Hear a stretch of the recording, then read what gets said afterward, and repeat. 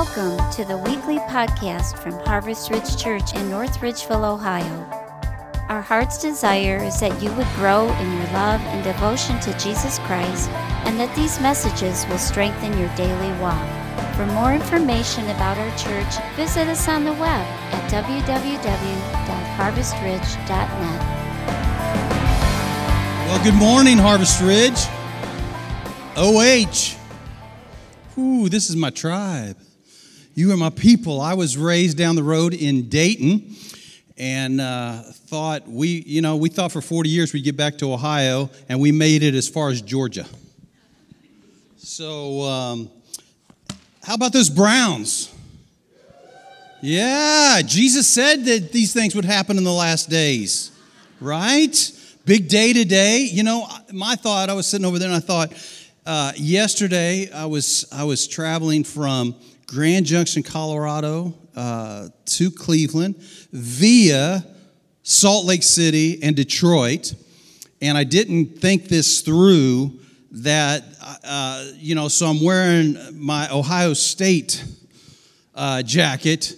I wasn't feeling the love in Detroit, but I thought maybe the only thing more awkward than that would be to wear something Steelers on game day in Cleveland. Yeah, right? I'm just saying. But, as Pastor Matt mentioned, my wife and I, somebody asked me, said, man, how do you do that 40 years? Well, about 37 into it, you start traveling more. And so, but 40 years, and my wife, Jamie, she deserves sainthood for living with me for 40 years. But so much more important, the only thing you need to know about us is that we have 4 grandchildren. And they are the absolute joy of our life. They are a reward for not killing our kids when they were teenagers. Hallelujah. And so we live 10 minutes from the 3 boys. Our granddaughter, she lives 6 hours away in Raleigh. But we get to see her and just the apple of our eye and all that. But the boys, 10 minutes away, because we do not trust our kids to raise our grandkids. So, you think I'm kidding, but there's a lot of truth to that. So, I pastored for 30 years. I'm still a pastor at heart, but got delivered from pastoring, and now for the last 3 years, get to travel the country and do about 6 international trips a year. Over the last 40 years, I've had the privilege of traveling to 46 different countries, and now continue to expand that. But one of the ministry that I represent in my travels is Fire Bible. And for those of you, just take a few moments here. For those of you who may not know what Fire Bible is, well, originally the Fire Bible was known as the Full Life Study Bible. And it's been around for quite a long time. It's a Pentecostal study Bible. And Life Publishers, God gave them the vision to begin translating that Bible into the top 100 languages of the world. And so fast forward to now, currently Fire Bible has been translated into 57 different languages with over 11 million copies distributed worldwide. Isn't that good news? Yeah, and so it took a little over 20 years to complete the first 50. We're believing God that we're going to be able to do the next 50 in this next decade. And the reason we're going to be able to do that is because great churches like Harvest Ridge, Pastor Kevin, are coming alongside of us and allowing us to come in and squeeze everything out of you we can get for the glory of God, to get the word to go around worldwide. Amen? Don't get nervous. We're not taking an offering this morning.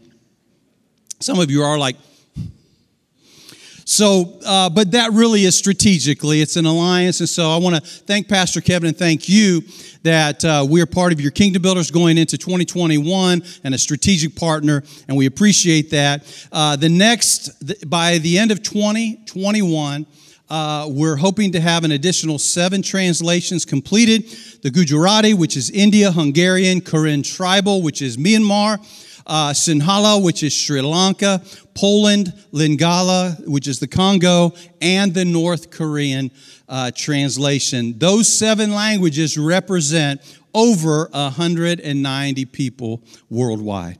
And so again, thank you for your partnership, and we are excited to come alongside.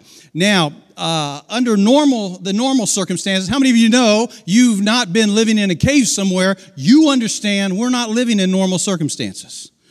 It's not business as usual, and it hasn't been for 6 months plus. But if these were normal circumstances, I would be here this morning in the Fire Bible role, and we'd be talking more about Fire Bible and or general missions, and that was what was intentionally planned. But in light of things, Pastor Kevin invited me to still come, and he said, preach what God has put on your heart. Now, I got to do that for 30 years. Now, for the last 3 years, I don't get that opportunity very often. And so I was very excited and appreciative for that. And truly, not to overstate this or to understate this, I truly believe that the Lord has given me a word in season. And I believe this is for everyone, but it is for someone. And I say that many times when I speak, but I truly believe that this is for everyone, whether you're here in the auditorium this morning or your live stream, or you'll see this posted on the website in the weeks to come. And by the way, if I can just give a shout out to my 88-year-old mom who lives with my sister in Colorado, and she is watching live stream this morning. So love you, Mom. Yep. She is what we would call my biggest fan. And in fact, that's why I'm coming from Grand Junction, because I was just there and got to see her. And so if you'll turn with me in your Bibles this morning to Mark chapter 6, I want us to look at a story that this passage, or this story we're going to look at, I believe parallels the times that we're living in right now. And we're living right in the middle of a time that is unprecedented. Never could have imagined, in our country and worldwide, experiencing, the COVID and the coronavirus and all that is happening with that. And then living in this country with such undertones of unrest and division, and not knowing, what our country's going to look like here in another month or 6 weeks and beyond. And that's just our reality. And so I would suggest to you, if anyone is going to have answers for the chaos that's happening in our world and in our country, it should be the body of Christ. And sometimes that begins with a perspective. And so, I used to take pride in titling a message. And I'd come up with a couple ideas. But sometimes if you get too cute, you have to spend more time explaining the title than you do the message. And so I went really brilliant with this message. And today's message is simply called The Storm. Okay? The Storm. You ought to be able to remember that. It helps me to remember that. And I believe this storm and the principles we're going to look at today parallel where we live. All right, I'm going to be reading from the New Living Translations, Mark chapter 6, verse 45. Immediately after this, Jesus insisted that his disciples get back into the boat and head across the lake to Bethsaida, while he sent the people home. After telling everyone goodbye, he went up into the hills by himself to pray. Late that night, the disciples were in their boat in the middle of the lake, and Jesus was alone on land. He saw that they were in serious trouble, rowing hard and struggling against the wind and the waves. About 3 o'clock in the morning, Jesus came toward them, walking on the water. He intended, and I emphasize this statement, he intended to go past them. We'll unpack that in a few moments. But when they saw him walking on the water, they cried out in terror, thinking he was a ghost. They were all terrified when they saw him, but Jesus spoke to them at once. Don't be afraid, he said. Take courage, I am here. Then he climbed into the boat, and the wind stopped. They were totally amazed, for they still didn't understand the significance of the miracle of the loaves. Their hearts were too hard to take it in. May the Lord add his rich blessing and anointing upon the reading of the word and now the proclamation of the word. May we all have ears to hear what the Spirit is saying to us. And may we truly have a takeaway from this place this morning. And to that end, we'll give the Lord all the glory, honor, and praise. And everyone said, Amen. If you've ever heard this term, it's called the Synoptic Gospels. And what that means is if you were to take the four Gospels, Matthew, Mark, Luke, and John, and overlay them and, look at them kind of simultaneously, you would see some interesting things happen. First of all, some may mention a story that the others do not. Or they may have a different perspective. Because there were two of the four were eyewitnesses, which was Matthew and John. Luke was a Gentile, and he was not an eyewitness. And Mark was Roman, and he wrote from a Roman perspective. And so it's very intriguing when you look at them together because, we're going to use this story here this morning as a perfect example. Let me explain. Luke's gospel makes no mention of this story. Now, the most popular part of this story that you've probably heard preached was when Peter stepped out of the boat and began to walk toward Jesus on the water. And then all the parallels to that and, what that represents in our life. And that's a very popular version. Well, Luke makes no mention of the story, let alone Peter. Matthew, on the other hand, he's the only one of the four that mentions Peter stepping out of the boat, which is very, very interesting. John, on the other hand, who is also present, and he was the closest to Jesus and an eyewitness, not only does he not mention Peter stepping out of the boat, he paraphrases this story of them being in that storm and what happens. But Mark, on the other hand, who is not an eyewitness, experts tell us that the vast majority, 95% of his gospel was secondhand via Peter. That Peter's recall and recollection of everything that Mark writes about was directly from him. Now, isn't it interesting that Peter influences Mark's writing, but Mark makes no mention of Peter stepping outside the boat? Now, maybe it's just the way I'm wired. Maybe it's just the way I think, but that's fascinating to me. Now, there's no definitive, explanation for all that, but it is interesting. So I want us to look this morning from Mark's perspective of this story because Mark captures something that the other three do not, that I've never heard preached on before. So if I've never heard it preached on, I've never preached on it. And to me, it's the most intriguing part of the story. So for the next few moments, I want to look at three simple takeaways from this text from Mark's gospel. Number one, Jesus sends them into the store.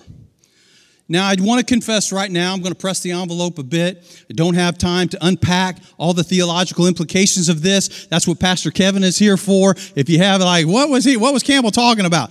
He'll fill in the blanks for you, okay? But I want to challenge a little bit conventional thinking because it's hard for us to get our mind around this. But let's look at verse 45 again. Let's see what it says. It says, immediately after what? Immediately after the feeding of the 5,000. Now, I've watched some of Pastor Kevin's message online, and I know that he's been preaching on that particular event. Well, this happens immediately after that. Immediately after this, Jesus insisted that the disciples get back into the boat, head across the lake to Bethsaida while he sent the people home. This word insisted, another translation says, made them get into the boat. Now, I'm absolutely convinced beyond a shadow of any doubt that Jesus, even though he had laid aside his divinity and he was fully in his humanity, I am confident that Jesus knew that he was sending them out into a storm. Now, we can disagree on that point. We can have a debate on that point. But in my mind, I'm settled with the fact, it says clearly, he sent them out in the storm. So the only question is, did he know that there was going to be a storm a-coming? And I believe so. So if that's the case, that puts a perspective there. In 2000, up to that time, we had been pastoring a church in Charlotte, North Carolina, and we'd been at that church 16 years, 5 years as the youth and associate pastor. At the ripe old age of 29, the pastor retired, and that church invited us to be, and we used to call them senior pastors. Well, there was nothing senior about me at 29. I wasn't even the senior guy on the staff because I inherited the staff. I was the youngest guy on the staff, and I was the senior pastor. I've since felt like I should send letters of apology for some of the early decisions I made at that church. But we were there 16 years, 11 as the lead pastor, and then we had an epiphany, a very clear knowing, and I don't suggest this for anybody unless you just know that you know that you know that it's God. And we heard a word from the Lord, and we knew we were finished there. God said he had another assignment. We didn't know where that was. So we resigned after 16 years with nowhere to go. And all three of our daughters, our oldest daughter just had started her senior year in high school, and this was not a good time to do this. And that venture would lead us to Hickory, North Carolina. We began the new millennium in this didn't fly at all in the first service. Let's give this another shot. If any of you have heard of the comedian John Reap, okay, I see one hand. Okay, so you'll get this. He referred to Hickory as Hickory, North Carolina. Well, that's where we were now. We went from a metropolitan city of about 1.5 million to a city now of about 40,000. And now we were the lead pastors of First Assembly of God in Hickory, North Carolina. We knew nothing about the church and nothing about anything. We go to the church, and the first 2 Sundays we were there. The first Sunday it snowed 8 inches, and the second Sunday it snowed several inches with a nice layer of ice on top of it. And so we really didn't know what we were working with here the first couple weeks. And finally, about the third week, we got to see who we were really pastoring. And so the building was an octagon building, and semicircle. And so you're kind of at an angle, and I'm on the front row there at the angle. And the first thing that I noticed is the worship leader came in the side door and onto the stage about 5 minutes before the service. And so the service started late. My eyes started twitching. Let me just say we didn't start late after that. But there was a new pastor in town. And so we got that one sorted out. But here was the real, I'm not fabricating this. There's no embellishment. You can't make stuff up better than this. The music began, the worship began, and I counted, because I had to look where this was coming from. And I looked around that room, and I counted 6 tambourines. All of them being played on different beats, at different times, in different styles. None of them being played, as the Bible said, skillfully. None of them had obviously not been in the rehearsal. And I didn't know what to do.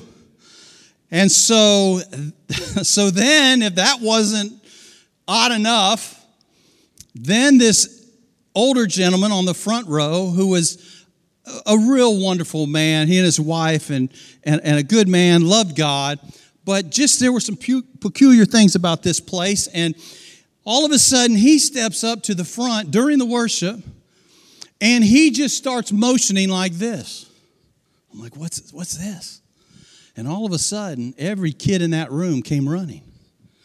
And they proceeded to get in a big circle, and during the music, they were doing Ring Around the Rosie. And I thought, I've never seen anything like this in my life. And then a couple weeks later, worship begins. And all of a sudden, through the back door, and I can see it out of the corner of my eye, here came a parade of about 6 or 8 women, all dressed in this white, flowing. There was flowing, but there was also unitard. Now, I'm not body shaming when I say this. This is just a fact that one of the sisters, she was about a size 16, but she had wedged herself into about a size 8. And you just couldn't have, anyway, you get a mind picture there. And I thought to myself, what have I gotten myself into? Now, God, I know you called us here, and I know you've sent us here, but I had no idea. And it's a good thing I didn't know, because I'm sure I would have felt led to go somewhere else. And for the first 3 to 6 months were so tumultuous. I'd been the pastor all of about 4 to 6 weeks. And one Monday or Tuesday morning, unannounced, 2 of the board members, we hadn't even had our first board meeting yet. And 2 of the board members, one with his wife, came into my office. The door was open. And I was like, how'd you guys get? Apparently they had keys. And they came in unannounced and sat down and said, Pastor, we need to have a meeting.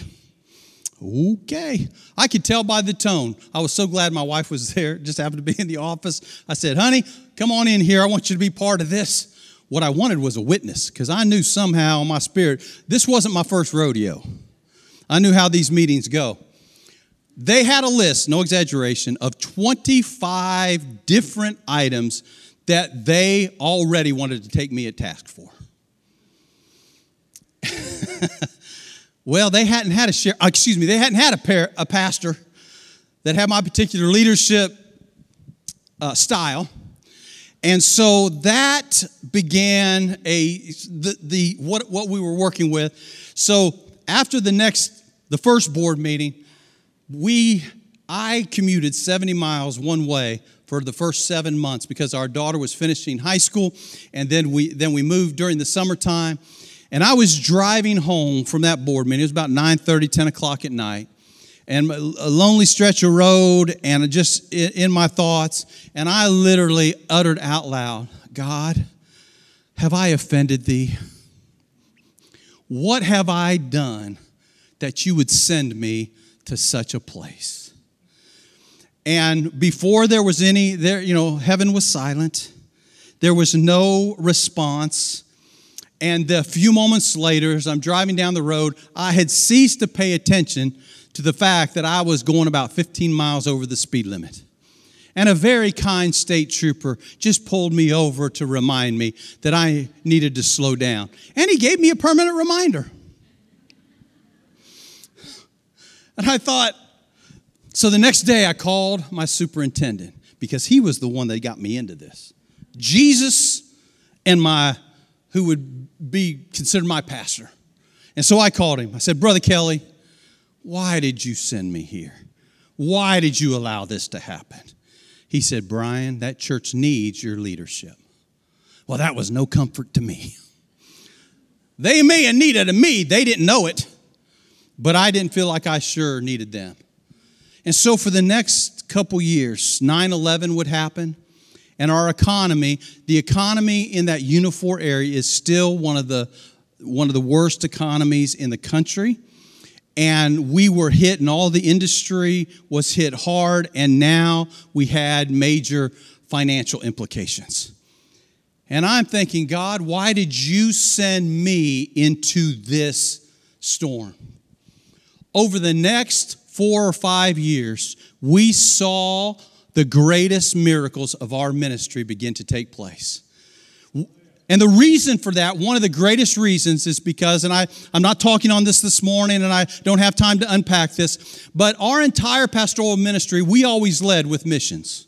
We felt like God would bless that. And so when we came to that church, they were giving $30,000 to missions. When we left 8 years later, they were giving over $300,000 a year to missions, because that's what we led with. And even after 9/11, we not only were tithing off giving missions, but we tithed off of our income to the church, and we started tithing off of the building program that was just dead in the water. And for 3 years we did that. And at the end of 3 years, God sent a man in and he gave the church $1 million check. Woo! That doesn't translate, I guess, in Ohio. I guess you're used to that kind of stuff. But us humble folks in the South, that was a really big deal. So what's the point? The point is, God sent me into that storm, not for it to stay a storm. But he sent me into that storm for him to show how he provides even in the midst of that storm. Second takeaway. Jesus climbs into the storm. Jesus saw that they were in serious trouble. They were rowing hard. They were struggling against the wind and the waves. This is where some of you are at in this room this morning. This is where some of you are at live stream. This is where some of you are at that you're hearing this because you're going to tell someone, hey, you need to hear this message. You need to listen to this crazy Southern guy that was, listen, I'm from Ohio, but I can talk Southern. Hey, y'all. Jew, you want to? See, so I can go there.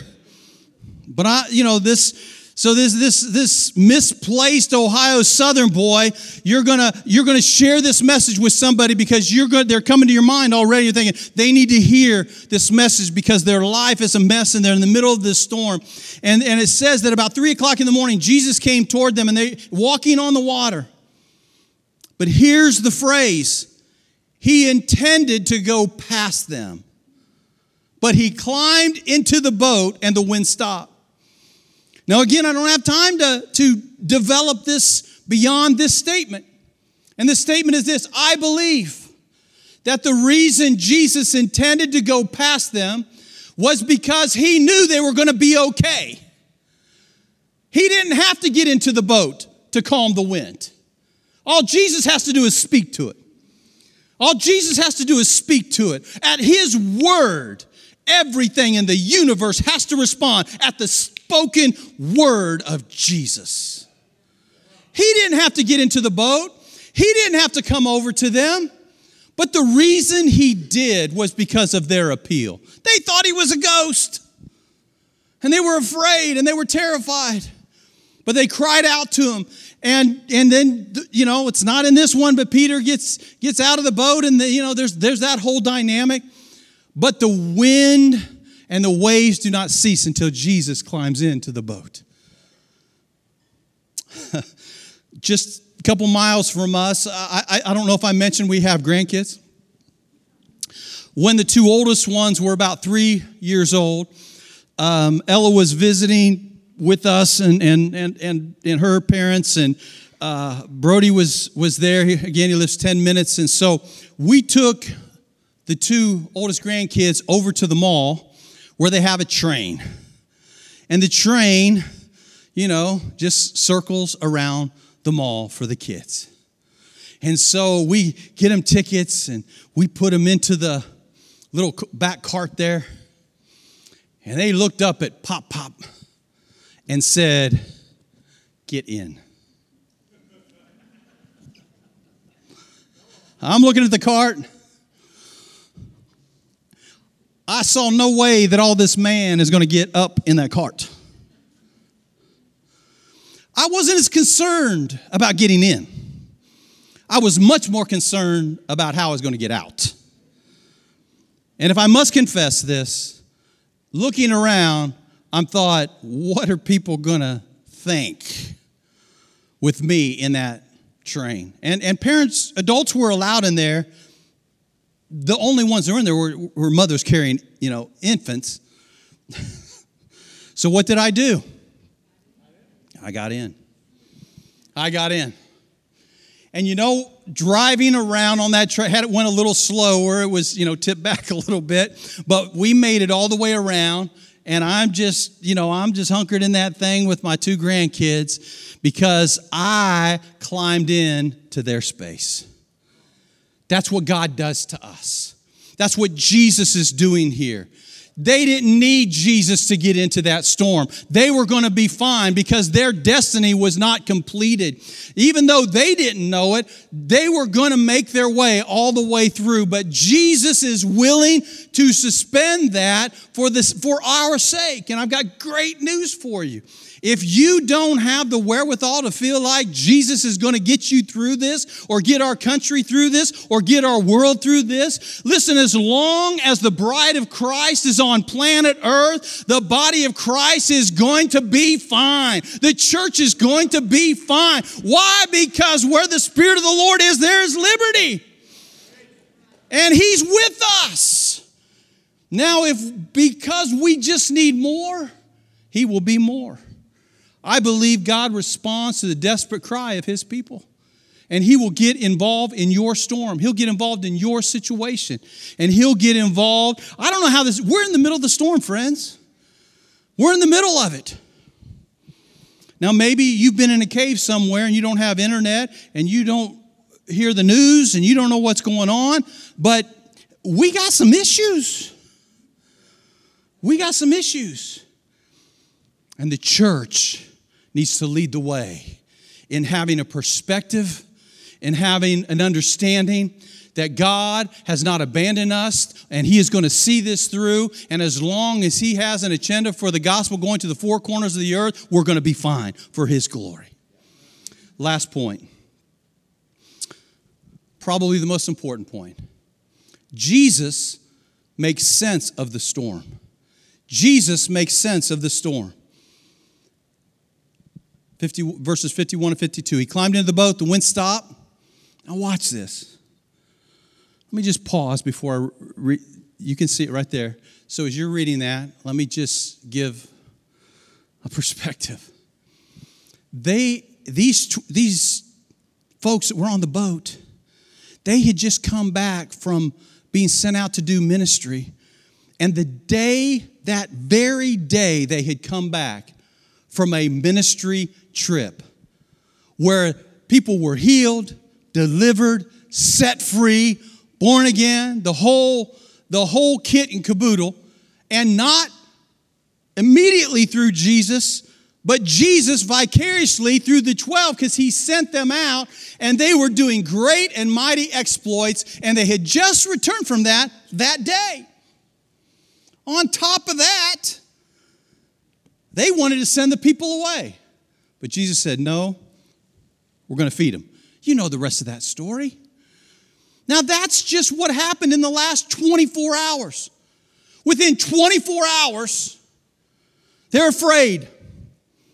And they're scared, which is another word for afraid. Or as we say in the South, they were scared.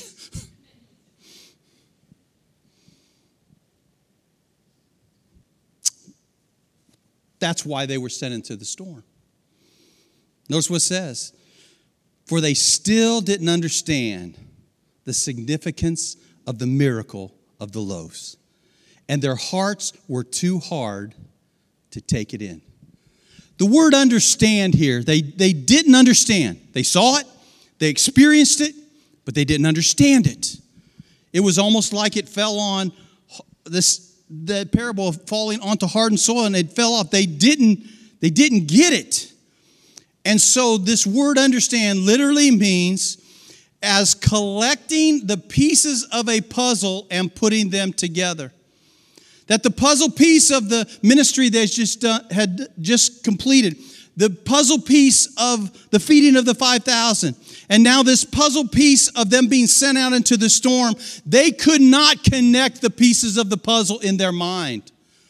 But the Bible says here that it actually means the activity of knowing and having immediate knowledge. Meaning as soon as Jesus climbed into the situation, they immediately had understanding that they were supposed to have. Now, my personal opinion is this, is I believe the disciples, even with Jesus, wrestled with their flesh. Now, don't give me that Sunday morning look. They were human. They were human. Walking 3.5 years with Jesus, And John and James are fighting over who's going to sit at the right hand and who's going to sit at the left hand. They were men, and they had shortcomings.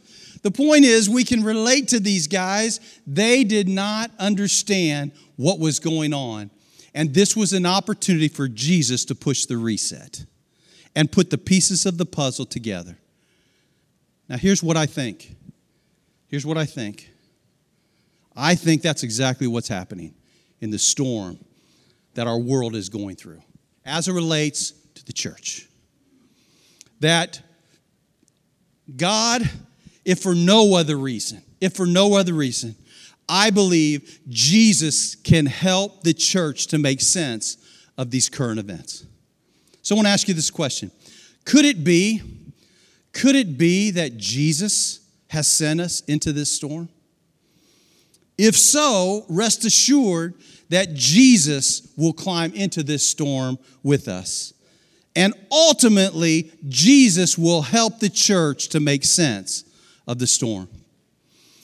So when I was putting this message together over the last couple weeks, and I kind of finished it, one day earlier this week, I went to the driving range, something very spiritual. I would recommend it.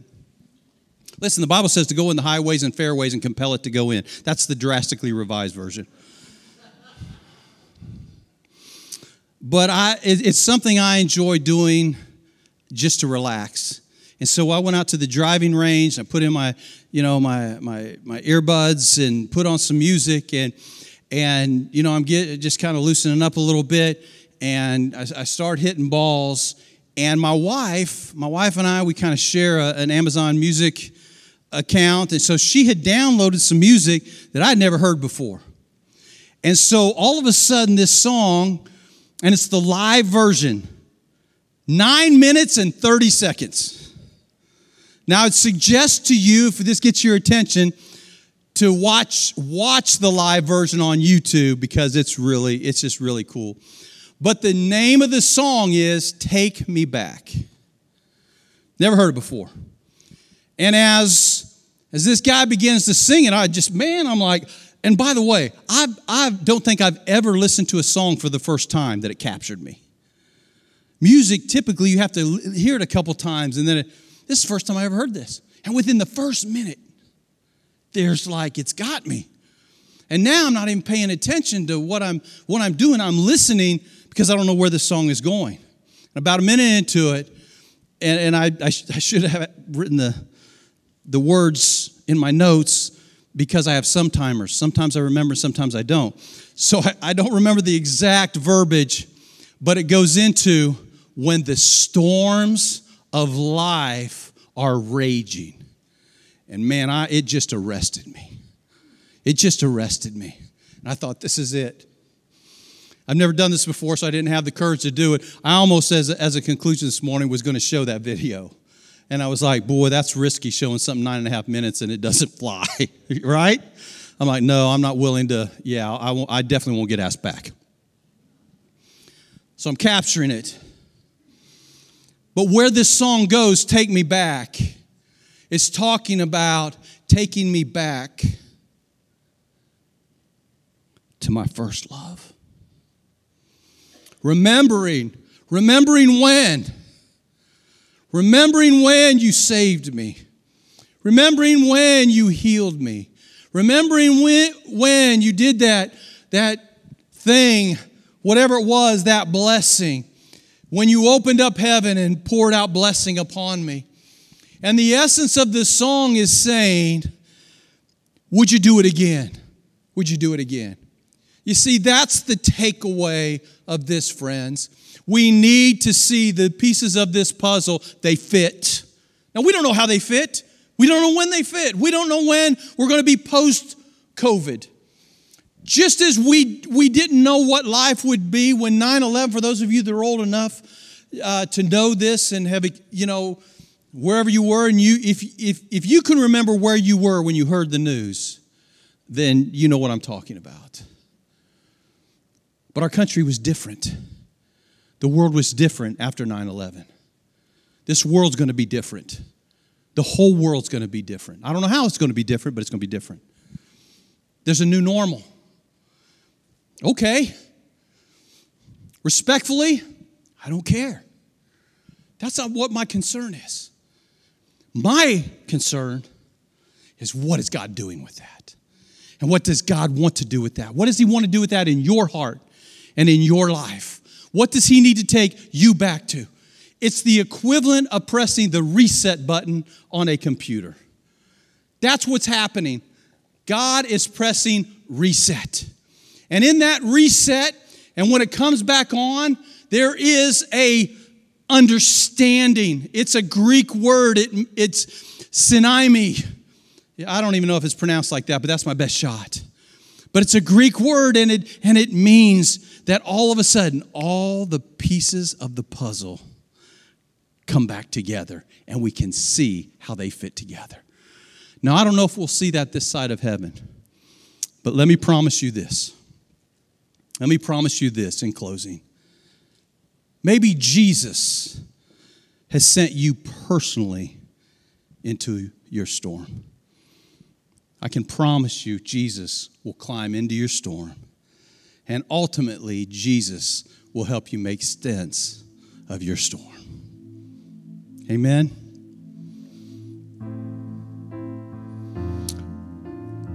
Now, when a storm goes through, I was living in Dayton in 1974 when a tornado came through Xenia, Ohio.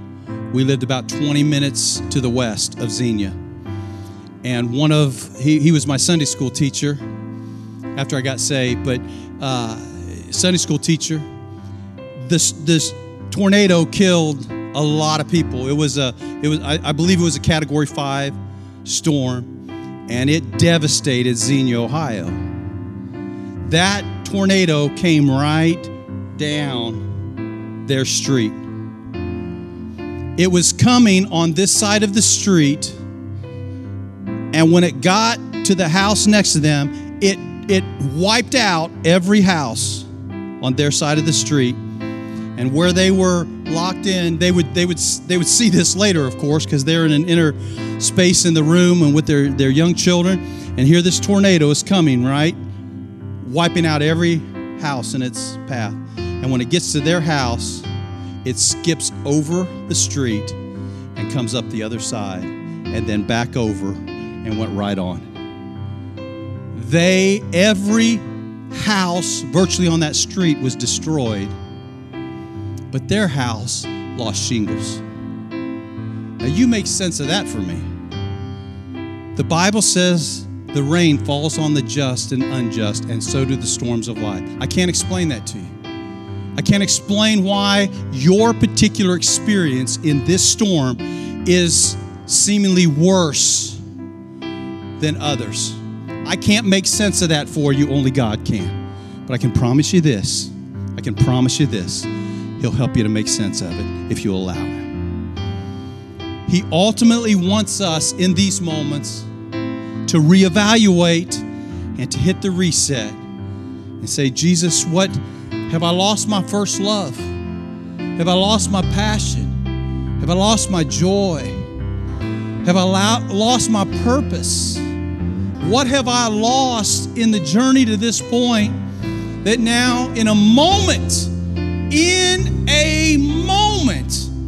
God can restore your joy, your passion, your purpose, your love, your understanding, your meaning, and what He has for you in a moment. God can do that, and God can do that for you this morning in Jesus' name. Would you stand with me, please?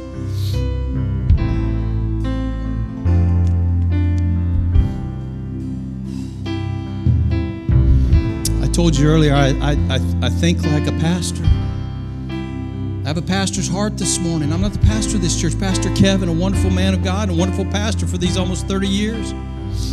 And Lord willing, he'll be your pastor till Jesus comes. Praise God. But in this moment, there's a pastor's heart that just is tender. I don't know any of you in this room. The Holy Spirit does, and He sent me this morning with this message to encourage you. And if you allow yourself and allow me to just pray this over you, I believe God can begin to do in a moment. And He'll restore the years that the enemy has destroyed. Would you just put your hands out like this? As I just pray this over you this morning. Father, thank you for your presence here this morning. Thank you for your goodness. Thank you for your kindness. Thank you, Lord, that you are as near. You are as near as the next breath. And Lord, only you know corporately the circumstances of Harvest Ridge. And only you know the individual situations of every person under the sound of my voice in this moment. So I trust you, Holy Spirit, to move into each and every space of our life. And as we say, I'm ready to hit the reset button, Lord, you in a moment can put it into proper perspective and proper understanding, even in the midst of this storm. Now, Lord, if we feel like you're passing by, that's because you know we're going to be okay. But if we need to call you into the boat to calm it, would you do that right now in Jesus' name? And so, Lord, we call on you. We rebuke the spirit of fear. We rebuke the spirit of intimidation. We rebuke every foul strategy of the enemy, that it would be diffused right now in Jesus' name. And we pray, Lord, to open up the heavens over Harvest Ridge and over this region in the name of Jesus, and over every man, woman, boy, and girl under the sound of my voice, that heaven would be open and that the Holy Spirit would come with a fresh sense of joy and peace and goodness and love for their fellow man and for those, Lord, who don't know you. May there be a great harvest that will yet come in these days to your glory. And to that end, we'll give you all glory, honor, and praise in Jesus' name.